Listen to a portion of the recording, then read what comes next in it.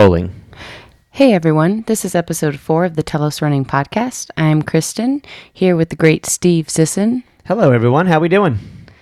Today we're going to be talking about data-driven versus effort-based training. And then we're going to take a stab at some mental training techniques that I'm really excited to be talking about. Yeah, this will be our first practically applying mental training techniques in this podcast. We've talked a little bit about all our core values and stuff, but we haven't really gotten into like something somebody can take away and plug into their training. So take notes.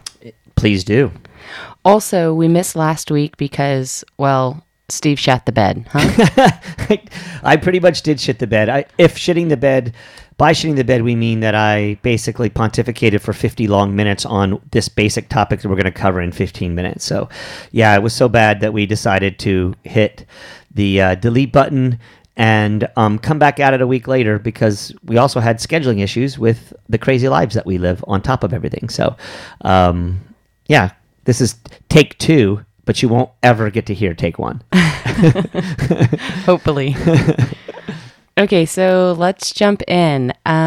So we had the idea for this podcast because we were on a run with a friend/athlete of ours, and he brought up a question to the both of us asking what we thought about sort of all of the different devices that a runner can use to track their running and their lifestyle.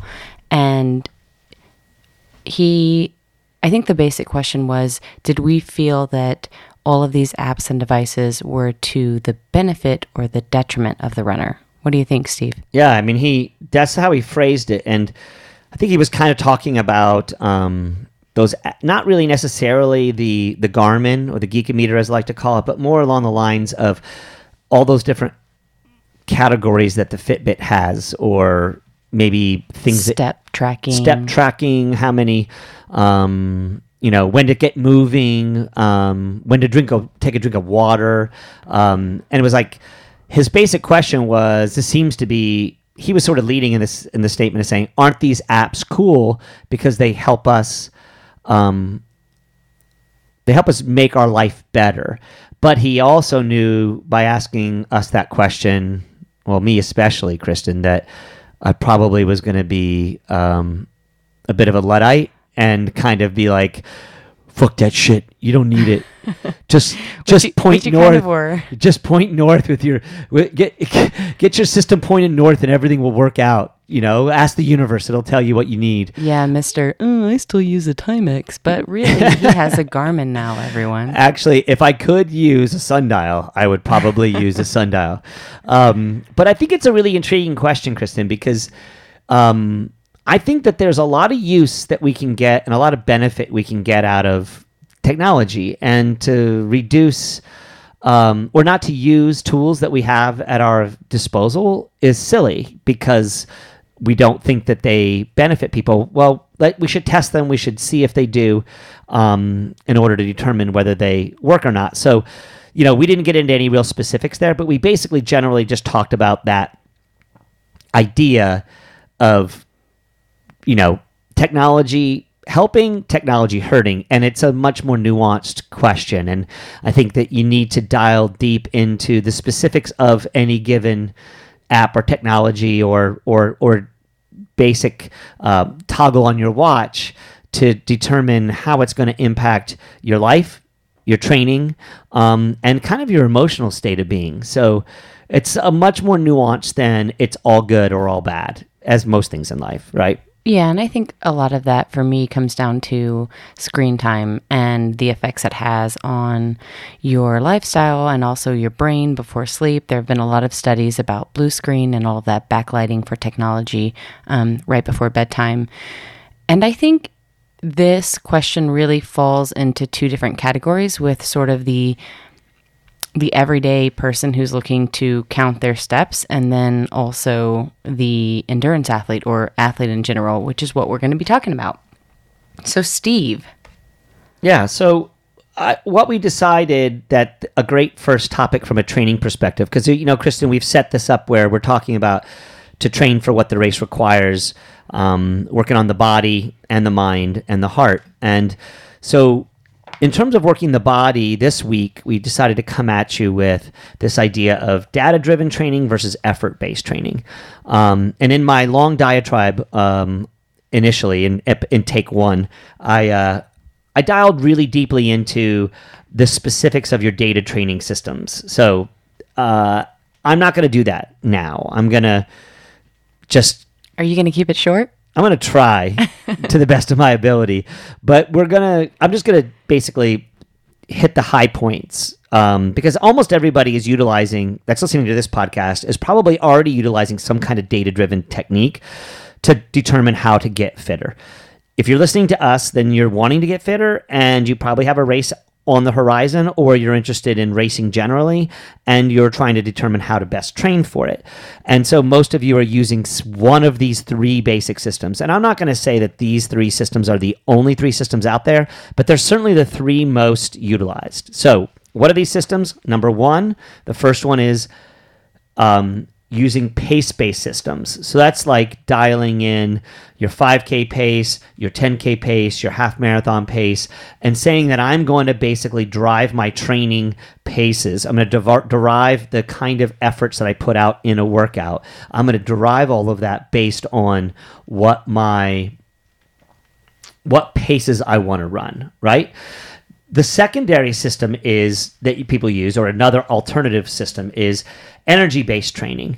And that's utilizing terms like your aerobic power, your VO2 max. This is where we get into threshold and tempo running and things of that nature that are designed to basically highlight and hit specific energy systems that science has told us are benefiting us as runners. And each of those systems kind of checks off a box that is important for an athlete to be able to hit in order to be most effectively prepared for their race.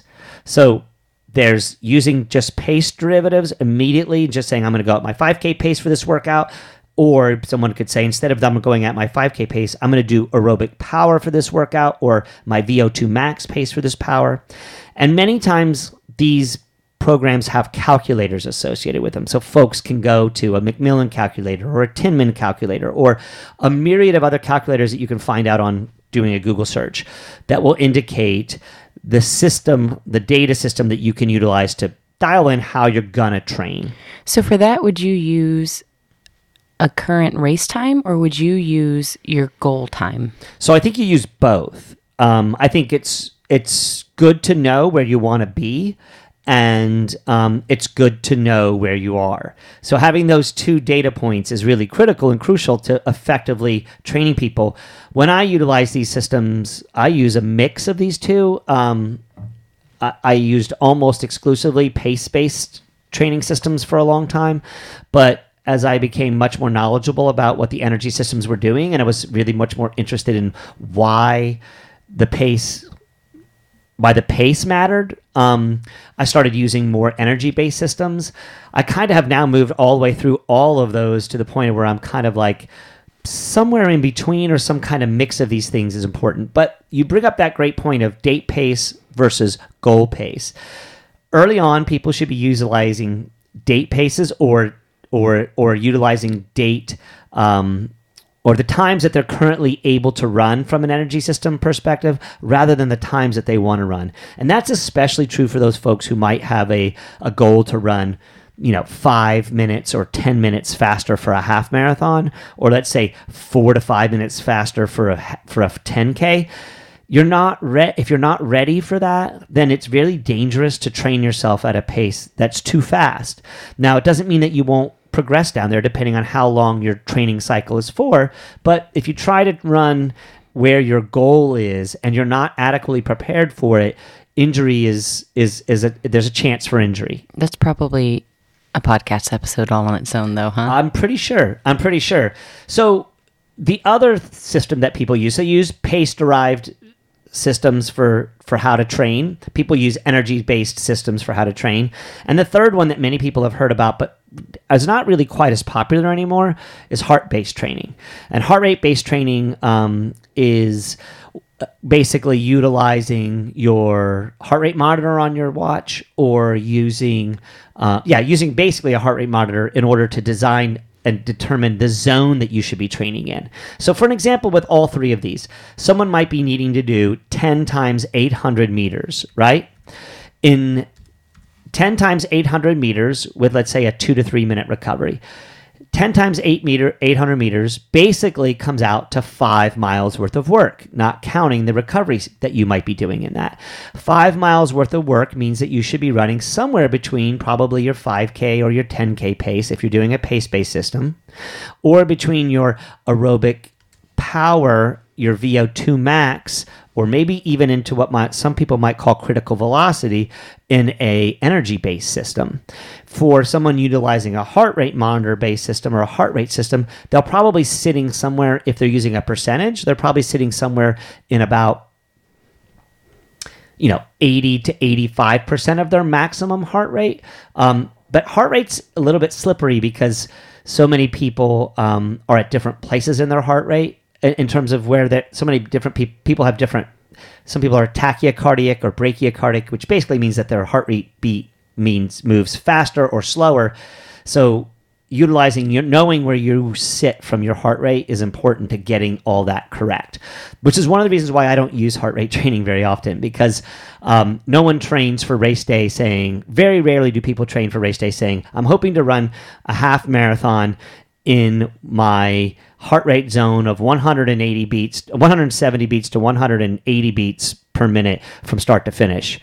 That's not usually what somebody indicates they want to do. Usually people want to run it in a certain time. So more effective generally is utilizing those pace-based or energy system-based systems. So we say all this as preamble, basically, Kristen, to talk about how we can utilize and the importance of learning effort-based training within these data-driven systems.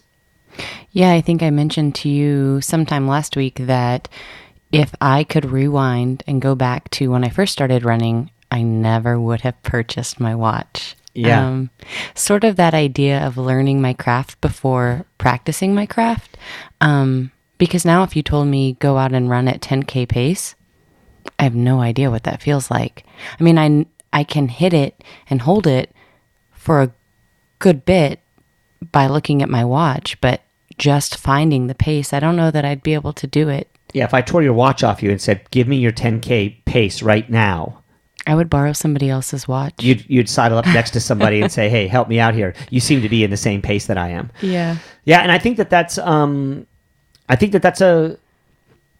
it's a flaw that many people have. And I use the strong term flaw because really your effort is an entire half, if not more than a half, of what you're utilizing out in a race no matter what. Because you can use your pace, but what you're doing anyway is you're calibrating in your own brain what your effort is going on at those paces. So you're already using an effort-based system no matter what. No matter, even if you're completely glued to looking at your watch nearly every quarter mile, you're still calibrating that data that you're using against how you're feeling or what your effort is. And you'll say, oh, this feels pretty easy for the pace that I'm running. Well, that's an effort-based training system. Or you'll say, I am feeling like this is way harder. Like I'm supposed to be running half marathon pace, but it feels like 10K pace. Well, guess what that is? That's utilizing effort to figure out to balance out that data that your watch is giving you. And can all of that effort-based training be dependent on your sleep and weather and your stress levels, things like that? Yeah. I mean, ultimately, even the data-driven numbers that you have are your data-driven systems that you're utilizing when you don't use effort-based training or don't consider your efforts. It can basically the watch can drive the athlete. And that's really the thing that we are trying to talk about the most here is get on top of your own training and use your own internal systems independent of what the watch is telling you. Use the watch, but use the watch as a way to help calibrate your effort-based system. Yeah, that makes sense. Speaking for myself only, I have the tendency to be really rigid in the way that I view things. And so sometimes when we're doing a workout and I know what my paces are, I look at my watch, and if I didn't hit those paces, I failed. And that's the end of the story. Never mind that, I mean, for example, we had a workout last week, and it was like 24 mile an hour wind, really cold, but really the wind was the factor here. And you said, yeah, there was huge bursts of wind up to 30 miles per hour that were stopping people. Right. And so you said to run by effort when we rounded the corner on the track and came into that wind. And I think allowing room for some grace in your training is sort of what effort-based training is about, right? I mean, you want to hit the numbers, you want to be rigid in some things, but you also want to give yourself room to be human, really. Yeah, and I mean, you're not a computer. You have feelings, and are feelings things? Well, that's another topic for an entire podcast as well, which... Maybe you should write a book about that. But I do know that we experience them. So, and knowing what our body is telling us, and this goes into this thing that you've heard people who have listened to me over the years or have been coached by me over the years have heard me talk about listening to your body. What I'm trying to do right now is discuss with you how to listen to your body. The practical application of taking that data and running it through your own internal computer, the feelings of who you are and what you're all about. So let's basically go through what's really crucial about this. Is number one thing that you need to do with an effort-based training system is getting a feel or a baseline, because this whole thing is really, really personal, Kristen. If I told you, as someone who's trying to run 2:45 for a marathon, to run at your 10K effort, and I had another athlete who you train with who's shooting for the same goal, and asked them to run based on their 10K effort. If the two of you were not aligned and running stride for stride with each other, you would probably come up with different times, even though your goals are set. So why is that happening? It's because you both have different baselines and where your current fitness is. You both are dealing with the stresses that you have in your life. One person might be running 80, 90 miles a week. The other person might be running 40 to 50 miles a week. Did you get enough sleep that night? Is your work creating a lot of stress on your body? So here we have me asking someone to do something, and they're both supposed to be in the same place or shooting for the same goal, but they're having completely different experiences because they have different experiences in their life. So it's incredibly personal. So no matter what I talk about here, realize you're going to have to filter it through your life and through your training life and through your life. And the other thing that's really important to understand here, and that makes it really slippery and challenging, is it's variable and flexible, because we wake up on different sides of the bed, as the statement goes, and we have different experiences of our training on day-to-days, or we're dealing with a 30-mile-per-hour wind that comes blaring up. And so utilizing just that data system or just that energy system or that pace is going to limit us greatly in terms of getting an effective session in. And so, these are the two things we have to do. We have to kind of set an individual personal baseline, and then we need to have some variability and some flexibility to be able to work with that and to get it to where it needs to be. So sort of, I'm going to throw this mental training question at you because I think it would be really helpful for me if you answered it. So I'm hoping it will be helpful to other people. But this is easy to say and easy to comprehend via this podcast. But what would you say to an athlete if you had two athletes in this situation where they're both aiming for the same thing, and one athlete is feeling like, I don't know, he or she didn't get any sleep, or maybe they're coming down with something, or they're really stressed out, or all of the above, and you're at the beginning of a workout? I mean, do they say something to you? How do they say it without it being an excuse? How do they talk to their coach about it? Or how do they fight their own demons of where they are mentally lining up next to their teammate and maybe not performing the same way? Well, I mean, this is a really, really important question. And this is an area that I think makes it really challenging for self-coached athletes, especially because they're doing this wrestling with their inner demons right there with no one to ask. So to answer your question bluntly, if you have a coach, tell them. And if your coach doesn't respond, then there's a problem. Get a new coach. But the thing is not everybody has a coach that's there with them at that moment. So someone might be a coached athlete, but they're being coached by an athlete on their coach is an online coach, or their coach is not there on that given day. So the athlete has to eventually get to know themselves well enough to be able to make those decisions themselves. But a coach can be very helpful in determining what is being a wimp and what is being smart. And so I think a lot of the real practical application pieces I'm going to give folks here in just a second really help with that. But it takes and requires you being honest with yourself and being sure that you know that you're cognizant and clear on the things that might be impacting you're feeling terrible about this workout, determining if it's because it's based on the stress in your life or the load that you've been carrying from a training perspective, or the myriad of other things that could possibly be in play for why you are really worried about this workout. I have athletes that will tell me, there's athletes I don't have to worry about this with at all because they're going to give me their best effort no matter what. And there's athletes who come up to me nearly every workout and ask for some kind of adjustment. I used to roll my eyes at those athletes that would come to me for an adjustment, and now I'm realizing all they're doing is looking for a way to calibrate their internal effort-based system, and they're going to be better and better capable if I give them an honest answer. I'm just a human, and sometimes I bark at them and tell them, get tough and get on the track and do the work and hit the paces. But other times I'm like, it's really windy and we need to adjust, or what's going on in your life. And I do think that these are important things, but what's most important is being honest with yourself and understanding where you're coming from and why you're coming from there, because that's going to be crucial to calibrating this idea of effort in the first place. Okay, so it really doesn't serve your best interest or your training's best interest to just sort of swallow it, not deal with it, and walk away with nothing or less than what you had hoped. Listen, effort is a data point, just like these other data points we've been talking about. And what I'm trying to argue is, as a data point, it's incredibly valuable. So how do you determine what this data, how do you make it into a system that works for you?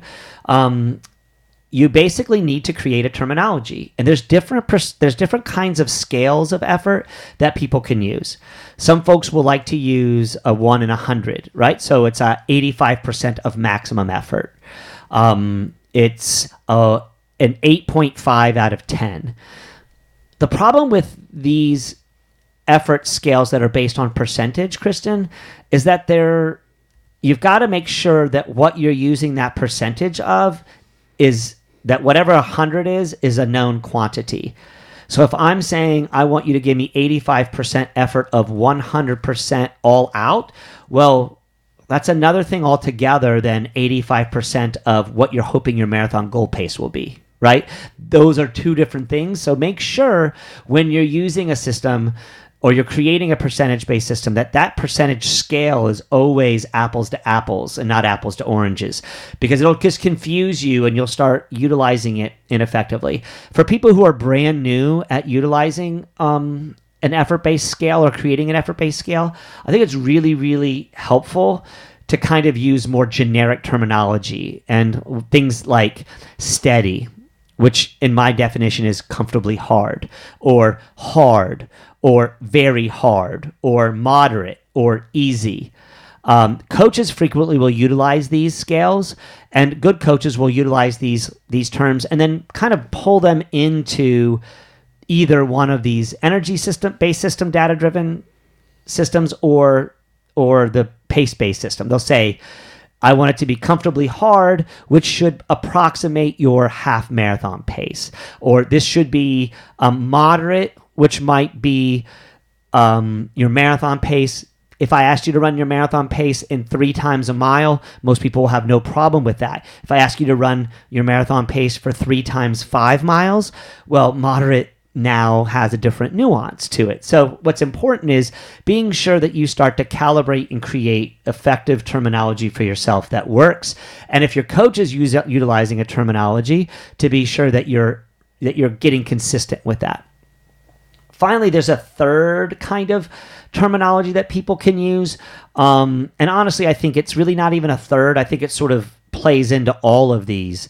And that's, what is your race requiring? And so what is your if you're running getting ready for a 5K race and I'm asking you to do 5K pace, then you should be able to tell me what your 5K effort is. And so now you've also could use in here utilizing effort based on what you think at that given moment would be that 5K pace.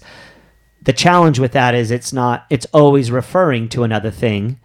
The nice thing is it's referring to something that's pretty standard. Whereas the first two systems I'm asking about, the percentage-based system and the terminology-based system, they really kind of force you to make sure that you're really, really, really dialed in on the terminology and what you're basing it on. So, yeah, Kristen, this is kind of slippery, right? It's a little bit technical. It sounds a little bit confusing.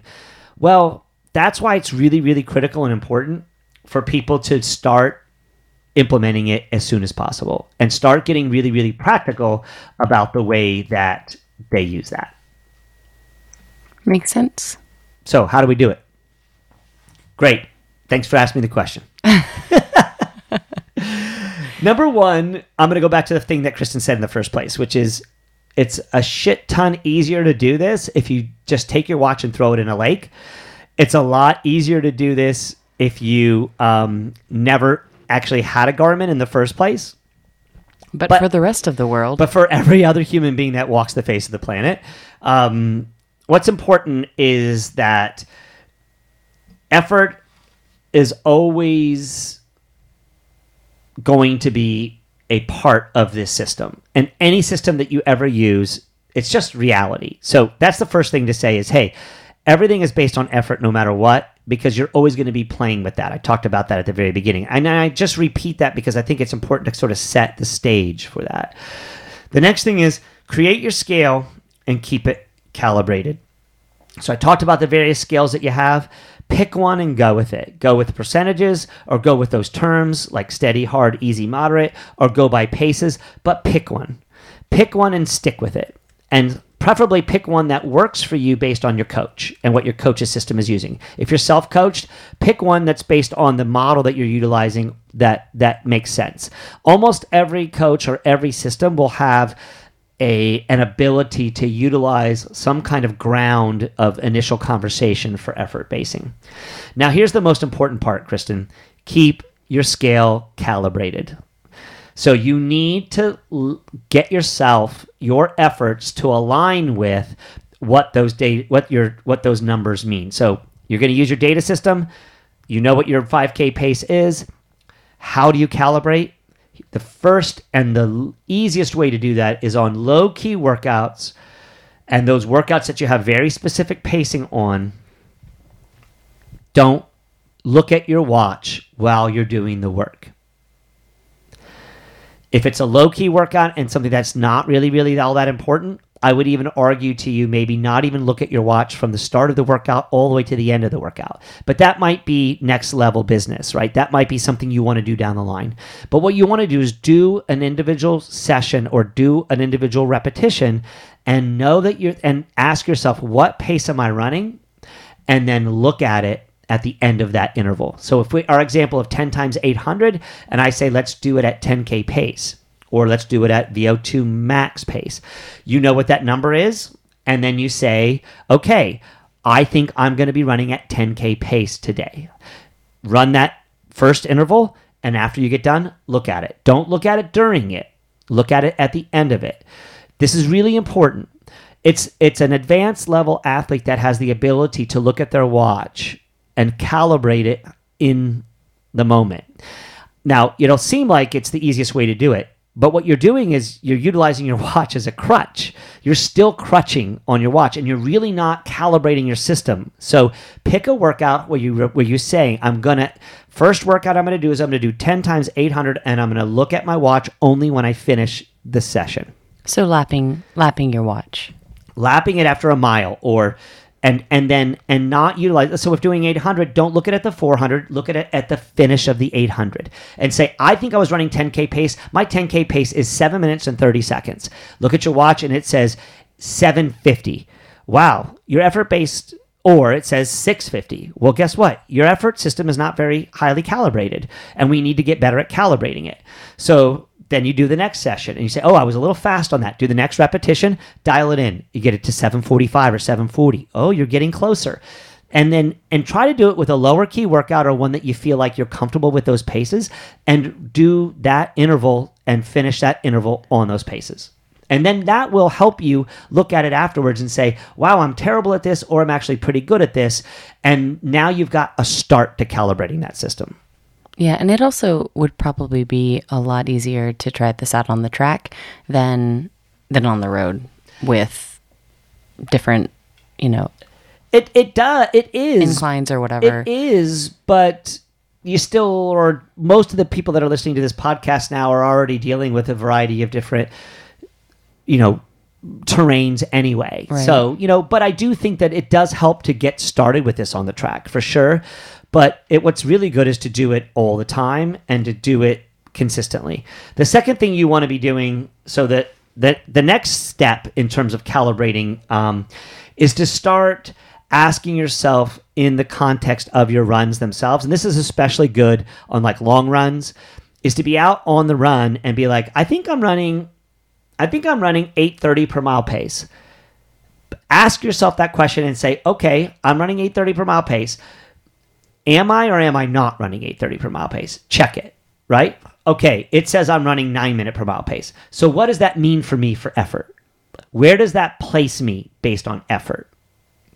And if it places you in a place with your effort that is really high, then you're calibrating your system, right? And then the final thing with calibrating your system is to test yourself finally, is to calibrate yourself while you're in the context of doing workouts. And the reason is I ask you to do that at the end rather than at the beginning, and to make this the final step in that process, is because we want to learn to trust your calibration system, and setting it up that way that I initially talked about, of doing a full interval and then checking it, allows you to start to trust yourself and not relying on that watch to give you the information. And once you get to where you trust your efforts, then you're a lot more reliable narrator to your own experience, and your effort-based system is really getting much more finely calibrated, and you can trust it more. Because that's the big challenge with effort-based systems, is how much do you trust it? I have some athletes an athlete specifically, Tomek, who we worked with this year, who basically did his entire marathon training cycle this year on an effort-based system. He checked his results consistently during his workouts. He checked it at the end afterwards, but he constantly and consistently started every interval of every single workout that he did, asking himself to go on efforts first. And he even raced his marathon sick, utilizing the effort-based system. And I personally think he was successful in his marathon and got within 1 second of his goal time, or 2 seconds of his goal time, or maybe 20 seconds of his goal time, depending on who you ask. Based on, he was able to even calibrate being sick and getting it right, which I think is a testament to how getting efforts-based system dialed in can really be beneficial. So there we go. That's a way for you guys to start to utilize effort and start bringing effort into your training plans. If you can get your effort systems dialed in, then you can start trusting your body. If you can start trusting your body, you can start asking it to do things that are more advanced in effort-based systeming, and maybe you can even aspire to be a master like Tomek is. I could not currently train for what I'm training for right now, which is trying to get a Boston qualifier. I wouldn't be able to do it only on efforts. I don't have enough knowledge about my own body. It's been so long since I ran consistently that I'm not there yet. Kristen, you've used your watch so frequently that it's hard for you to trust yourself and run an entire race based on your efforts. But it would all behoove us to get better and better and better at those things, so that when we're at the Chicago Marathon and we go through a tunnel and our watches stop working, or when your watch just runs out of juice, you don't say, oh, my workout's over, I got to wait and plug my watch back in. And believe me, I've heard these things. And you want to be nimble, you want to be flexible, you want to be able to utilize whatever's going on in your environment. And at the end of the day, you're a human being and you're using effort anyway. So get better at it. Get better at it. So use both. Absolutely. Don't be a slave to the screen or whatever. Use both. And even my furthest out there example of Tomek, he was constantly checking it. And believe me, he's as data-driven as anybody else. He just is utilizing and finely tuning his efforts to match what those numbers are telling him. And he trusts it. And he did a hell of a job. He did do a hell of a job. All right, so that's our topic on training the body, Kristen. We have another topic of training the mind, and we're excited about bringing this our first... it's kind of a book review. It's kind of a book review. But I think it's much more of a practical application of an idea we got from a book. Okay, well, let's stop talking around it. Okay. Well, why don't you lead us in? Am I the fearless leader? You're the fearless leader today. All right. So today, for mental training, we're going to be talking about affirmations. And affirmations came to us really from a book that we were reading called The Miracle Club by Mitch Horowitz. It's not my favorite title, so I don't want this to scare you off because it's not just woo-woo shit. I promise that I am probably the biggest skeptic out there. Well, maybe not. I have some... You got magic in your world. I have some crunchy tendencies. Yeah. So Mitch talks about... So the premise of the book is that your mind has the ability to shape your reality. And before we get all the secrety on you, I promise this has really practical applications. And it's something that I didn't know that I was doing, or I didn't know had a name, but that I had been doing all last season going into CIM. And it turns out I was affirming. Go ahead. No. So the idea of this entire book is that thoughts are causative and that what you think can change your world.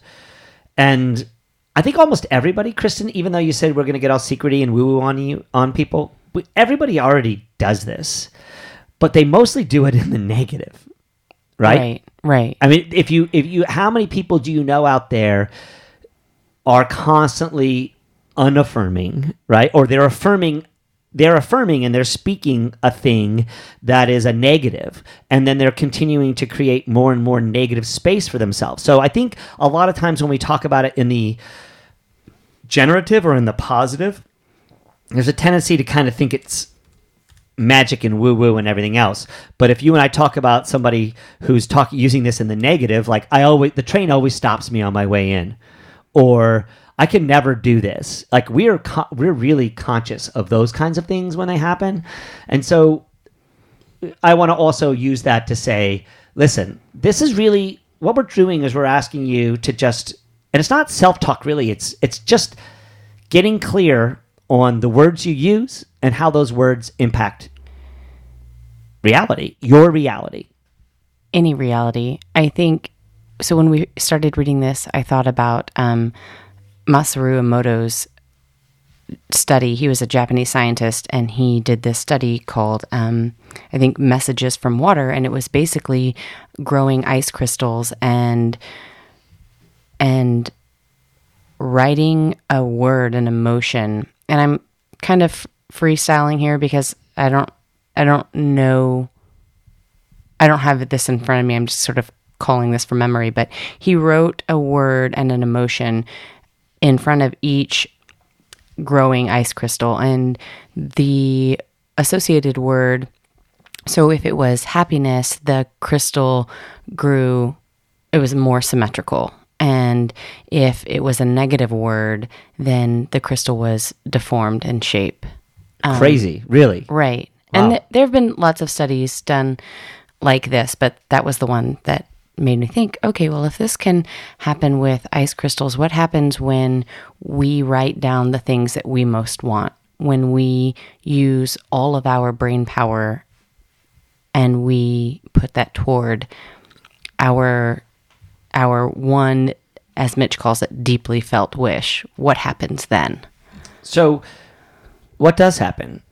I mean, basically, let's get practical here, right? So, because if we spend too much time on the theoretics, we're probably going to lose folks because it's kind of woo-woo, right? We're trying to give you all these reasons why it's not, but how do we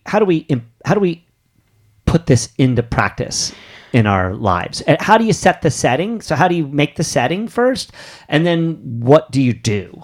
So somebody who says, I want to start affirming, but first of all, maybe we should change the name because it sounds so.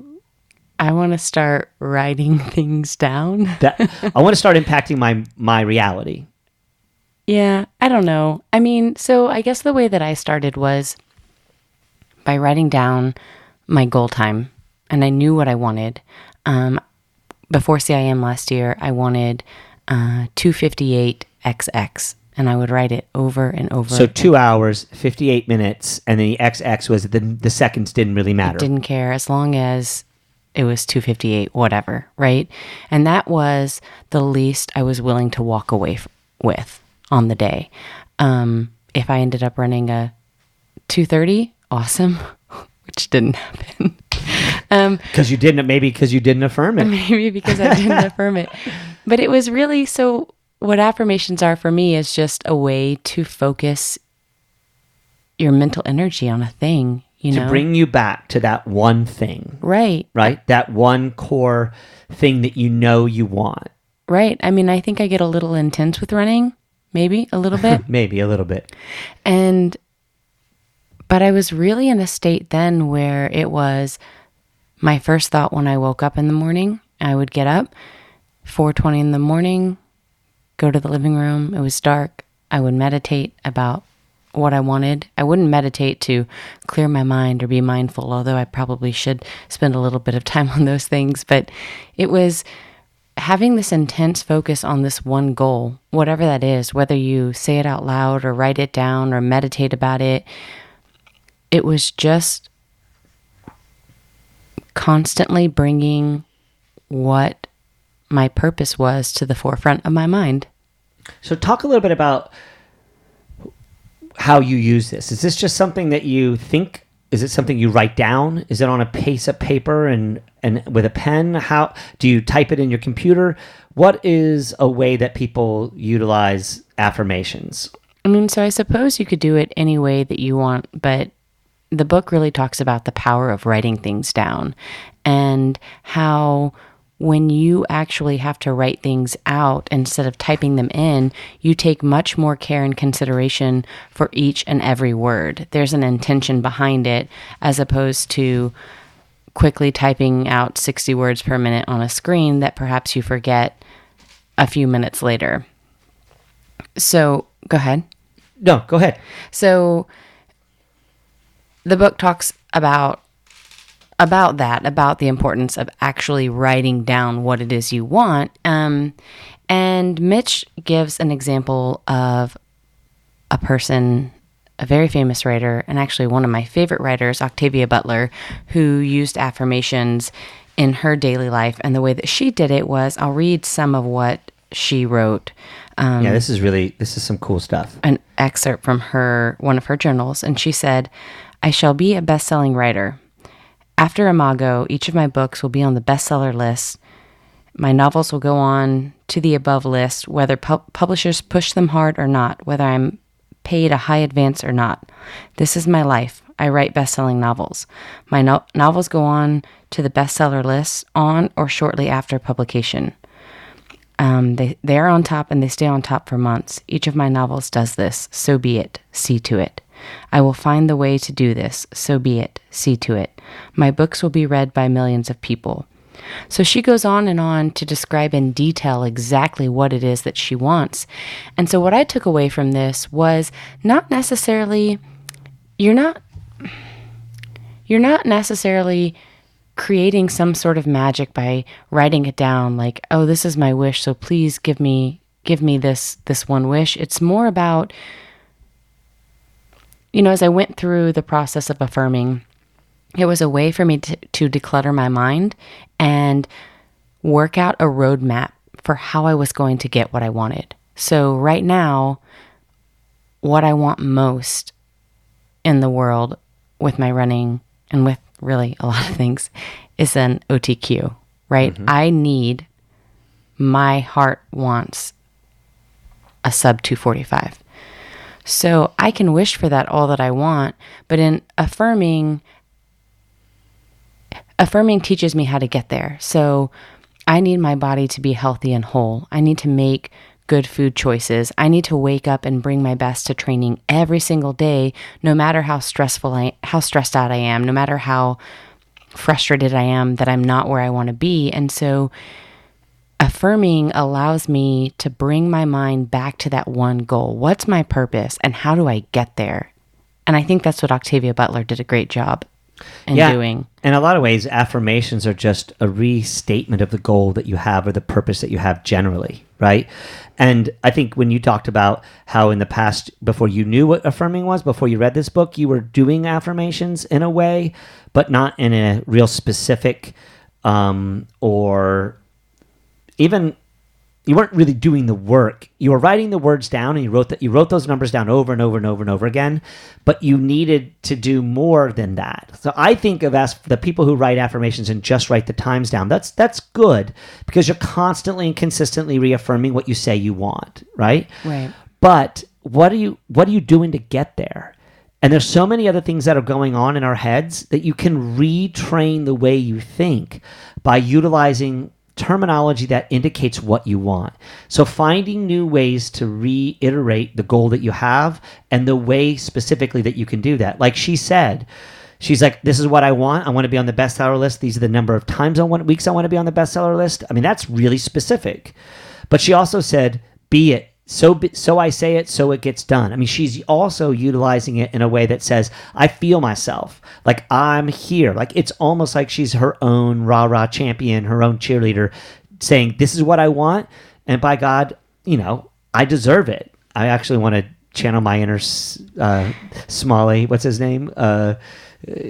Anyway, I have no idea what you're talking about. Really? This is Stuart Smalley from okay. from Saturday Night Live. Anyway, I heard Somali and I was like, no, wait, what? I was slipping my words. But anyway, yeah, I think that Octavia Butler's description there is really, really good. I mean, this is coming from a woman, an African American female who, in a genre of fiction that was definitely not filled with African American females in it. So she was a badass. She was a warrior. She became a warrior. She stated what she wanted and she went after it. It's like she set the goal and worked on getting her spear into the target. She kept working on getting her bow pulled to get the arrow to go to the target that she wanted. And how did she do it? She repeatedly affirmed the things that she wanted over and over and over in a written format in her notebook. And these things came true.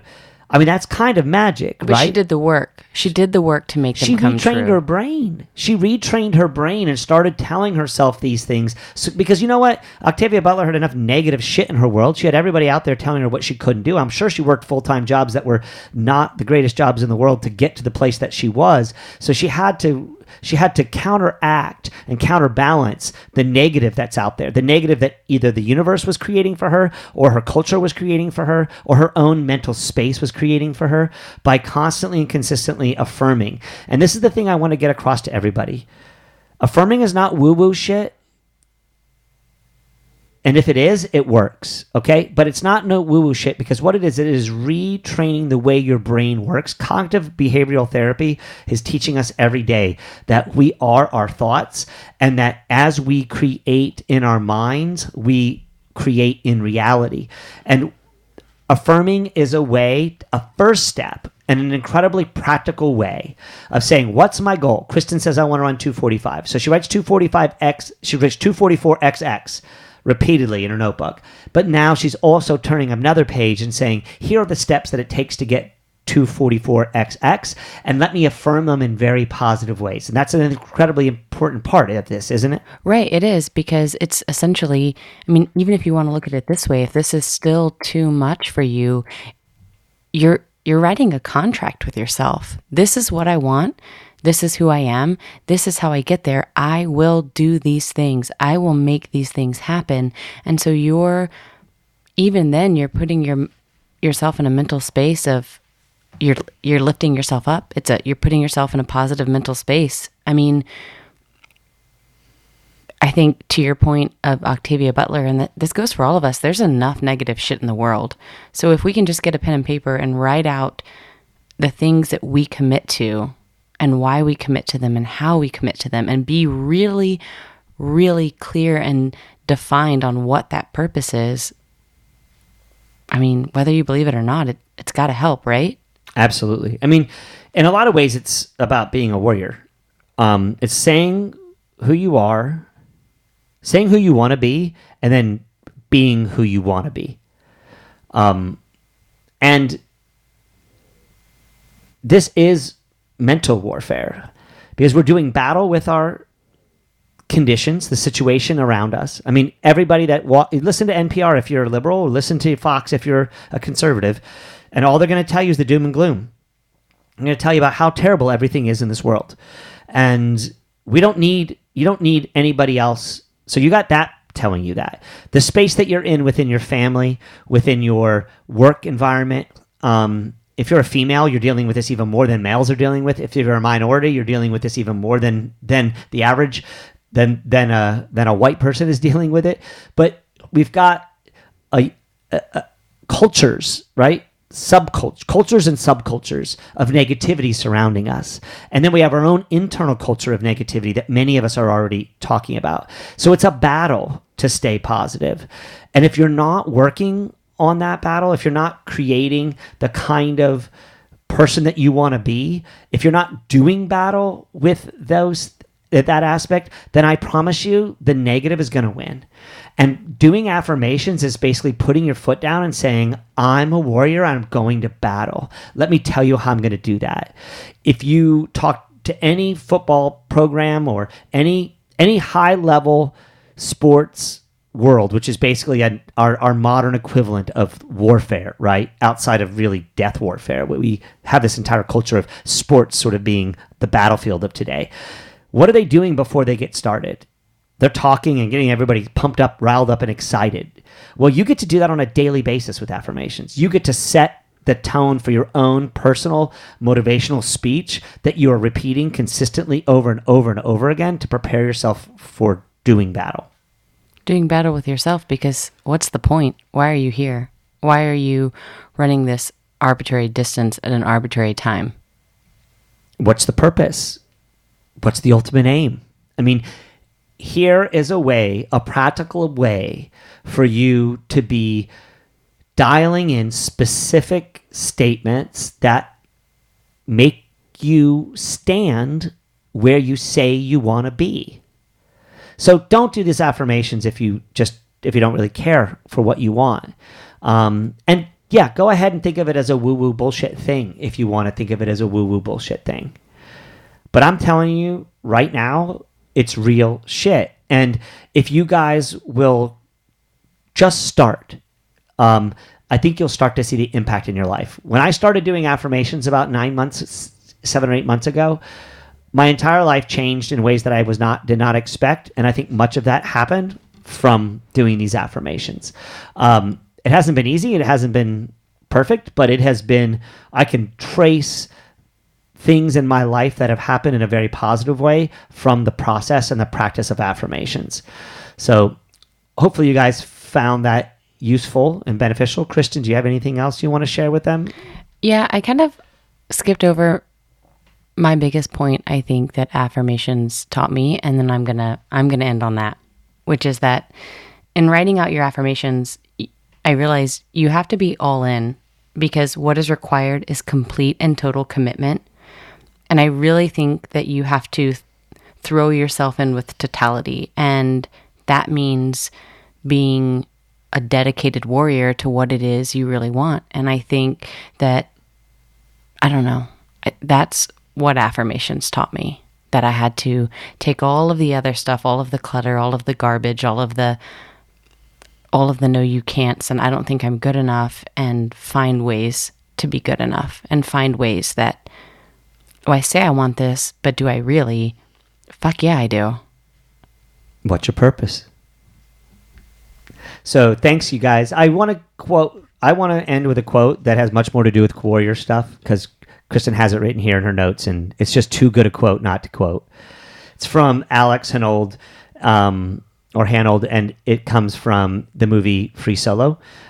He says, nobody achieves anything great by being happy and cozy. It's about being a warrior. It doesn't matter about the cause necessarily. This is your path, and you will pursue it with excellence. You face your fear because your goal demands it. It's the goddamn warrior spirit. And I think what a great way to end with a topic on being a warrior, on knowing your purpose and living your purpose. And the way you do that, affirm. Go be a warrior. Thanks, y'all. We appreciate listening to us.